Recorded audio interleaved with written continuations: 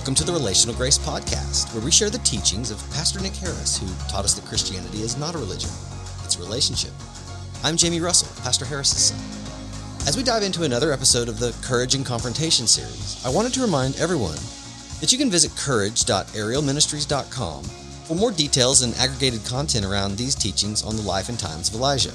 Now in this episode, we'll follow along as Elijah's fear sets in, and he takes flight from the evil Queen Jezebel. Pastor Harris will walk us through Elijah's thinking and actions here. Although Pastor Harris admits along the way that this action bothered him personally, he also explains why we shouldn't be too hard on Elijah here. So with that brief introduction, let's dive into the 8th teaching of the Courage and Confrontation series, titled Elijah's Flight. Let me begin by saying this. Because Elijah, now this series, as you know, has been on this man, Elijah, and because he was a true prophet of God, he often faced the enmity of people, as all true prophets do. If you're going to be a true prophet of God, you're going to have opposition, and that was certainly true in the case of this man. But this hatred and enmity doubled when it came to that most wicked of queens, the one we know as Jezebel. Now let's talk about Jezebel for a moment. She was the daughter of the king of Tyre, and in the Old Testament, the title, the king of Tyre, is often used, especially in the prophetic books, as a euphemism for Satan. It's an interchangeable term. You can have the Bible talking about the king of Tyre in one breath as the king of that Phoenician city. In another breath, it's talking about Satan. And so these are interchangeable terms at times. And she was the daughter of the king of Tyre. So in a sense, this woman was particularly demonic. And when she was told what had happened to her prophets at Mount Carmel, this woman erupted into a state of rage. And when I say rage, I mean rage. This woman was beside herself. And she felt that she had to do something to strike a blow because of what this man had done to not only the Baal, but also these prophets. And she was determined that she would avenge herself. Now, put yourself in her place. Think about these 450 prophets. They had been her spiritual guides from birth, and many of them had been her mentors. Now, considering these things, it's no wonder that she took the execution of her mentors personally. But now, here's what I want you to understand about the execution of those 450 prophets of Baal. That's kind of hard for us to stomach in this day and age, isn't it? That they would just take 450 men out and slaughter them. Well, Elijah may have been the one who ordered this mass execution of these prophets. But, beloved, remember this. He did not do this on his own authority. He did it because the law of God required it. You see, according to God's law, the practice of idolatry was a capital offense in those days. So as Elijah saw it, he had no choice but to act as he did. Now, of course, Jezebel didn't recognize either God or God's law, right? She's not even Israelite. She's not Hebrew. She comes from Tyre. So she doesn't recognize God. She doesn't recognize His law. In fact, she seems to have hated Israel's God, the great Yahweh of Sinai. And since Elijah was God's prophet, guess what? She hated him also. Now, two things nagged at her. Every time she thought about Elijah, two things nagged at her. In the first place, she saw him as being personally responsible for the awful drought that had devastated the nation. Remember, he had come there to the palace and announced before the king, it ain't going to rain no more, not until I say so. And so she blamed him for that awful drought. And she wanted him to suffer for that. And in the second place, he had made a mockery of her god Baal, and she wanted Elijah to suffer for that. Now, Jezebel has come to be known, I think you all know this, as the wickedest woman that ever lived. But she wasn't forced to become the person she would become. For example, the rage that she had been feeling over the great drought was unnecessary. She didn't have to be filled with anger, hatred, and malice. She could have torn down her idols, called upon Yahweh to send rain, and rain would have fallen. That drought could have been stopped in the first week if she would have been willing to do what was necessary for that drought to be stopped. But she didn't do this. Instead, she hardened her heart and became apostate. You see, Satan had taken up residence in her spirit person, and he began to direct her life. And so the bitter conflict between Jezebel and Elijah had become far more than a battle between two powerful personalities. This conflict was really just one more chapter in that timeless struggle that has been fought ever since the beginning on a cosmic level for thousands of years. You see, the goal of Satan and his minions was to destroy the nation of Israel. It always was. It still is. His greatest goal is to destroy those people and that nation. Why? Because the Savior of the world was to come through these people. And God had sworn that when Messiah appeared, He would bruise Satan's head. And so Satan and his emissaries constantly struggled to destroy this nation. Without the nation, there is no womb through which the Messiah could come and do the thing that God had said He would do. You see, Satan knew that if Jezebel, now think about this, if Jezebel could replace Yahweh with Baal, and from that point on, the people of Israel began to worship the Baal, the job would be accomplished, wouldn't it? He would have done what he wanted to do. Everything would have been accomplished. The Israelites would become nothing more than another group of Canaanites, another group of devil worshippers, and this wicked woman was devoted to achieving that goal. You know, there's a false prophetess described in Revelation 2:20 who was disturbing the church at Thyatira. Remember her? What was her name? The risen Christ dictates a letter to that church, and He gives that false prophetess a name. He calls her Jezebel. And it would not shock us that there's a great similarity between Jezebel, the opponent of Elijah, and a great cosmic prostitute known as the great whore of Babylon. And this is what we must know about this whore. She was not a woman. She will not be a woman. She will be a great worldwide economic system controlled by Satan in the last days, and she will make war against Christ and His church. Now, the fact that this system would be linked with this woman Jezebel should tell us how truly wicked she actually was. So when this wicked queen heard what had happened to her prophets, she responded. She called for a servant. And she sent this servant, this messenger to Elijah with these words. The servant said to Elijah, "May the gods deal with me, be it ever so severely, if by this time tomorrow I do not make your life as one of them," meaning the prophets of Baal. In other words, Elijah, you're going to die. Get ready. Death is coming to you. Now, any way you look at it, without divine intervention, Elijah wasn't stupid. He knew that his life was soon to be over unless something monumental happened. Now, why did she? See, when I read the Bible, I can't just read it. I've got to ask myself questions about everything I read. Like, why does she say, by this time tomorrow? Why doesn't she just send out a bunch of guys, arrest him on the spot, and do the work? Why wait 24 hours? Why did she hesitate? Well, I can think of several things. Perhaps she felt that she had lost the support of her husband, and that she needed time. See, it's great to be queen, but it's better to be king. And she needed him. She needed his support.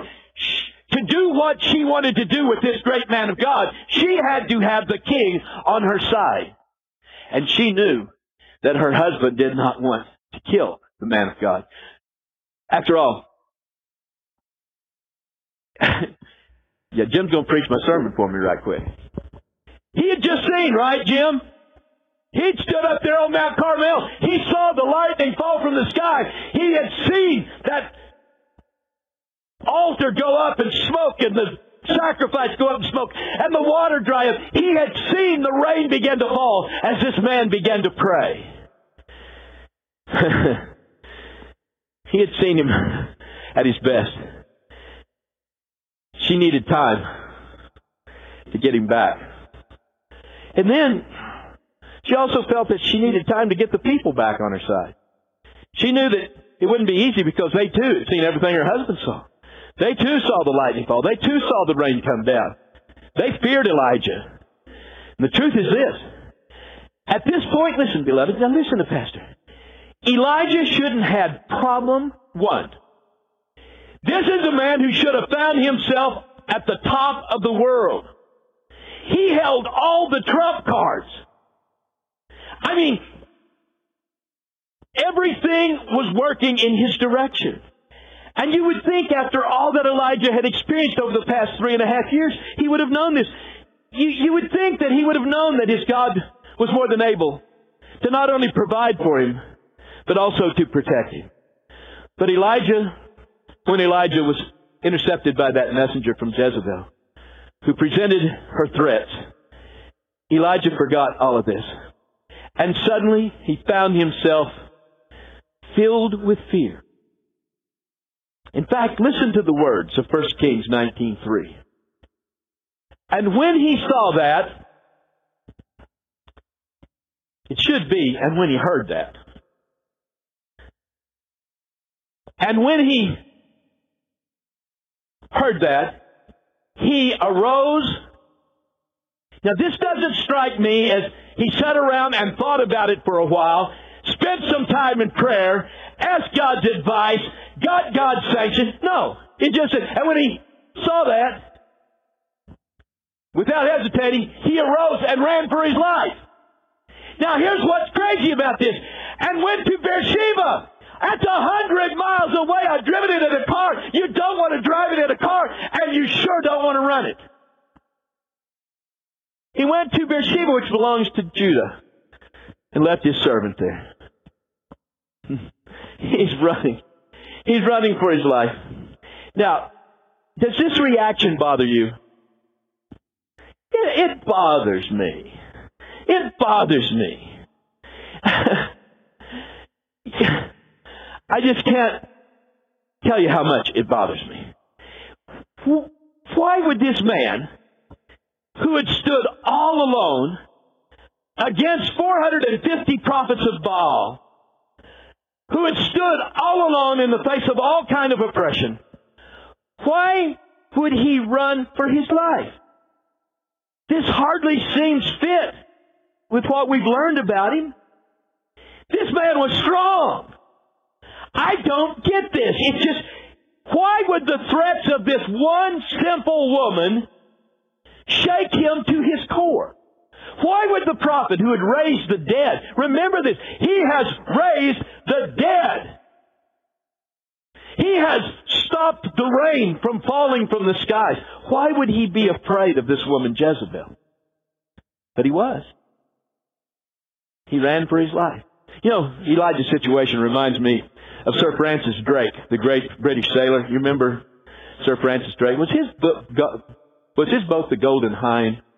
I believe it was. But anyhow, after a great military victory, naval victory, he chose to sail his ship up the River Thames because he wanted to show off a little bit. Because they say he was a pretty good-looking guy. He wanted to sail up the Thames in front of Parliament, the Tower of London, resplendent with all of his military stuff and all of his medals, and maybe Elizabeth would see him and her heart would twitter a little. And so he sails up, but guess what? He gets about even with Parliament, and an enormous thunderstorm broke out. And waters came rushing in from the sea up the Thames in great big waves, and the boat is just being tossed up and down. In fact, it tossed so violently that it appeared for a while that his ship was going to sink right there in the River Thames. And someone standing near him heard him say, "I've escaped the rage of the ocean dozens of times, and now I'm going to be drowned in a ditch." That's where Elijah found himself. Man, I've been in some real battles, and now I'm going to be killed in this little skirmish. Now, beloved, I said all that to say this. This happens all the time. Happens to us. Even the strongest believers often find their faith shaken because of some minor difficulty or other that has arisen in their lives. That certainly would be the case with Elijah. Look at him. Can you imagine the reaction of Elijah when the rain began to fall after 3.5 years? He was supercharged. This was so much the case that he reached down, the Scripture says, got down like this, reached back and grabbed the end of his robe, pulls it up above his belt, tucks it in his belt so that his legs are bared. And then he begins to run, not behind the king's chariot, in front of it for 15 miles all the way to Samaria. Now, that is some race. I mean, this guy, when you could outgallop a chariot, you have done something. I mean, this guy is so full of joy and enthusiasm that nothing seems to be able to stop him. But then he gets this word, and he begins to run. What's his destination? Of all places, it's Mount Sinai. 200 miles away. He's taken off for his life, and man, he is going to go where he is totally out of the reach of this crazy woman. At one moment, he's out running a chariot, and the next moment, he's running for his life. Now, beloved, it is important that we don't become confused by the reactions of Elijah. Now, I'm well aware that there are those people who look at Elijah's flight, and they condemn him for his lack of faith. Now, the question is this.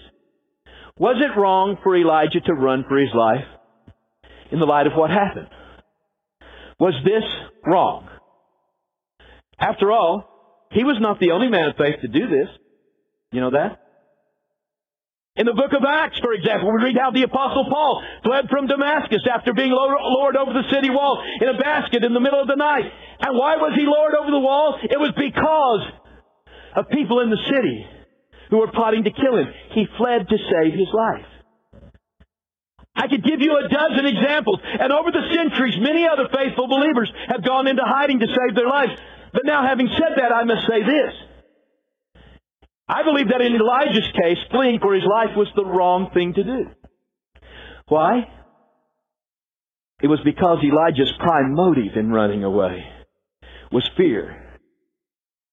Just abject and total fear. I don't believe Paul was a bit afraid. I think Paul knew that he had a mission to perform. He had people to bring to Christ. He had promises that had been made over him by Ananias the prophet. Those things had not been realized, so he knew that his life was not up. And so he goes. Certainly he believes in God's ability to protect him. But he leaves. But now, that kind of thing wasn't present in Elijah. He ran simply because he was afraid. In fact, here's what's the matter with it. 2 Timothy 1:7. For God has not given us a spirit of fear. What Elijah had did not come from God. God did not give us a spirit of fear, but of power and love and of a sound mind. Don't try to tell me that at that point in his life, Elijah was in a sound state. I think he was so full of fear that he had destroyed that in him. God does not give us a spirit of fear. He gives us a spirit of love, power, and a sound mind.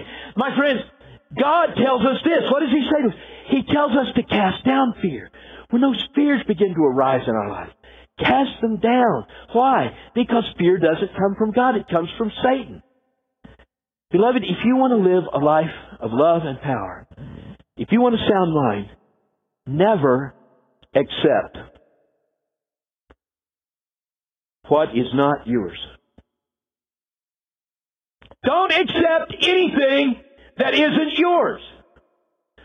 Fear does not belong to you. It doesn't come from God. If it's not yours, don't accept it. Cast it down. Cast those fears down. In the name of Jesus, do not receive them. Now, unfortunately, Elijah did not rebuke his fears, and he fled in a state of panic. And as I mentioned earlier, Elijah's reaction is just totally strange to me. I'm shocked. Just think for a moment about the special place this man occupied in the kingdom of God. Think about it. Elijah was the first of Israel's great prophets. Did you realize that? He was the one from whom all other prophets came. The first man God called to this office. This is a true man that is unique. He was the forerunner. Through him, the Lord had revealed His divine power again and again. In fact, His victory over the prophets of Baal was a victory of the Lord's kingdom over Satan's kingdom. No one had ever possessed as much divine power at that time in history as this man Elijah. Elijah could call for a drought and it wouldn't rain. Elijah could pray for a boy who was dead and he would sit up and take nourishment. Elijah could appear to be totally unafraid when he stood before a king who had been searching high and low for him to kill him. Elijah could call fire from heaven to devour the sacrifices he'd put out. Elijah could pray for rain and showers would fall in abundance. Elijah would later call down fire from heaven to strike down those soldiers who came to arrest him. All of this because the power of God's kingdom was at work in this man. And that's why his flight was so shocking to me. But there's another thing about that. It's the fact that it would become a stumbling block to so many people, what he did. You see, to the average person, it looked as if the kingdom of God had bowed down before the kingdom of Satan. But even worse, Elijah was confessing before Jezebel and the men and women of Israel that the ability of Jezebel to harm him was far greater than the ability of Israel's God to protect him. The biggest issue of all, fear, doubt, unbelief, is really a form of faith. It is your faith that your circumstances have more power to harm you than your God has to protect you. That is the source of all fear, doubt, and unbelief. You see, if Elijah had only exercised faith and not fear, he could have used God's power to finish the job he had started. If Elijah would have only chosen to believe God, there would have been no reason for him to flee. Remember this, beloved. Elijah was important to God, but so are every single one of you. You're important to God. Now, here's how important Elijah was. When it came time for a young prophet from Nazareth in Galilee to go and offer his life for the sins of the world, God needed to prepare him. He needed to tell him what this was going to look like. And so they went to a place that we call today Mount Tabor. Strange mountain that rises right out of the plain of Jezreel. Jesus goes to the top and He takes with Him 3 of His disciples.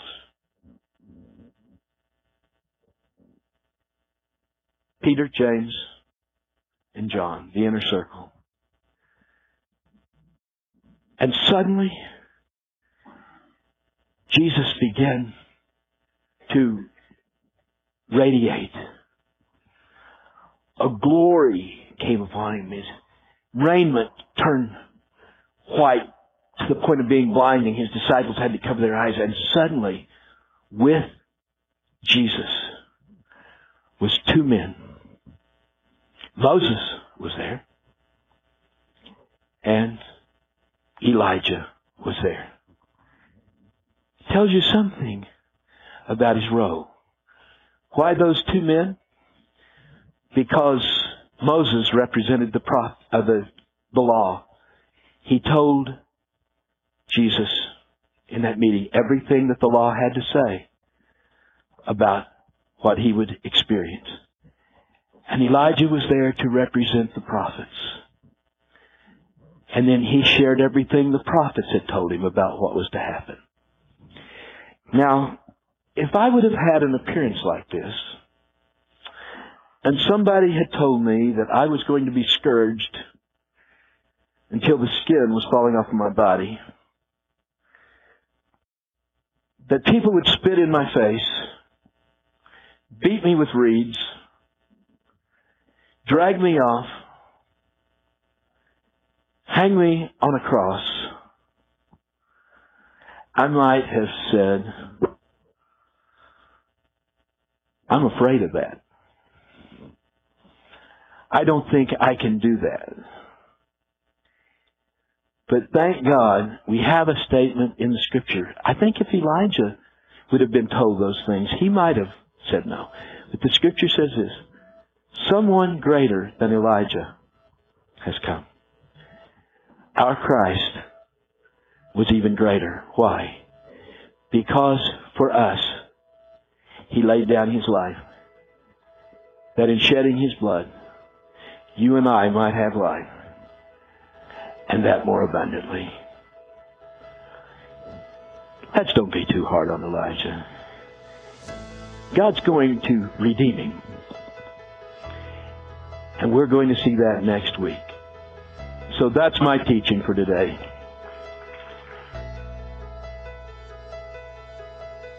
Thank you for listening. If you enjoyed this episode, don't forget to subscribe. If you want to help spread the word, please give us a 5-star review and tell your friends to subscribe too.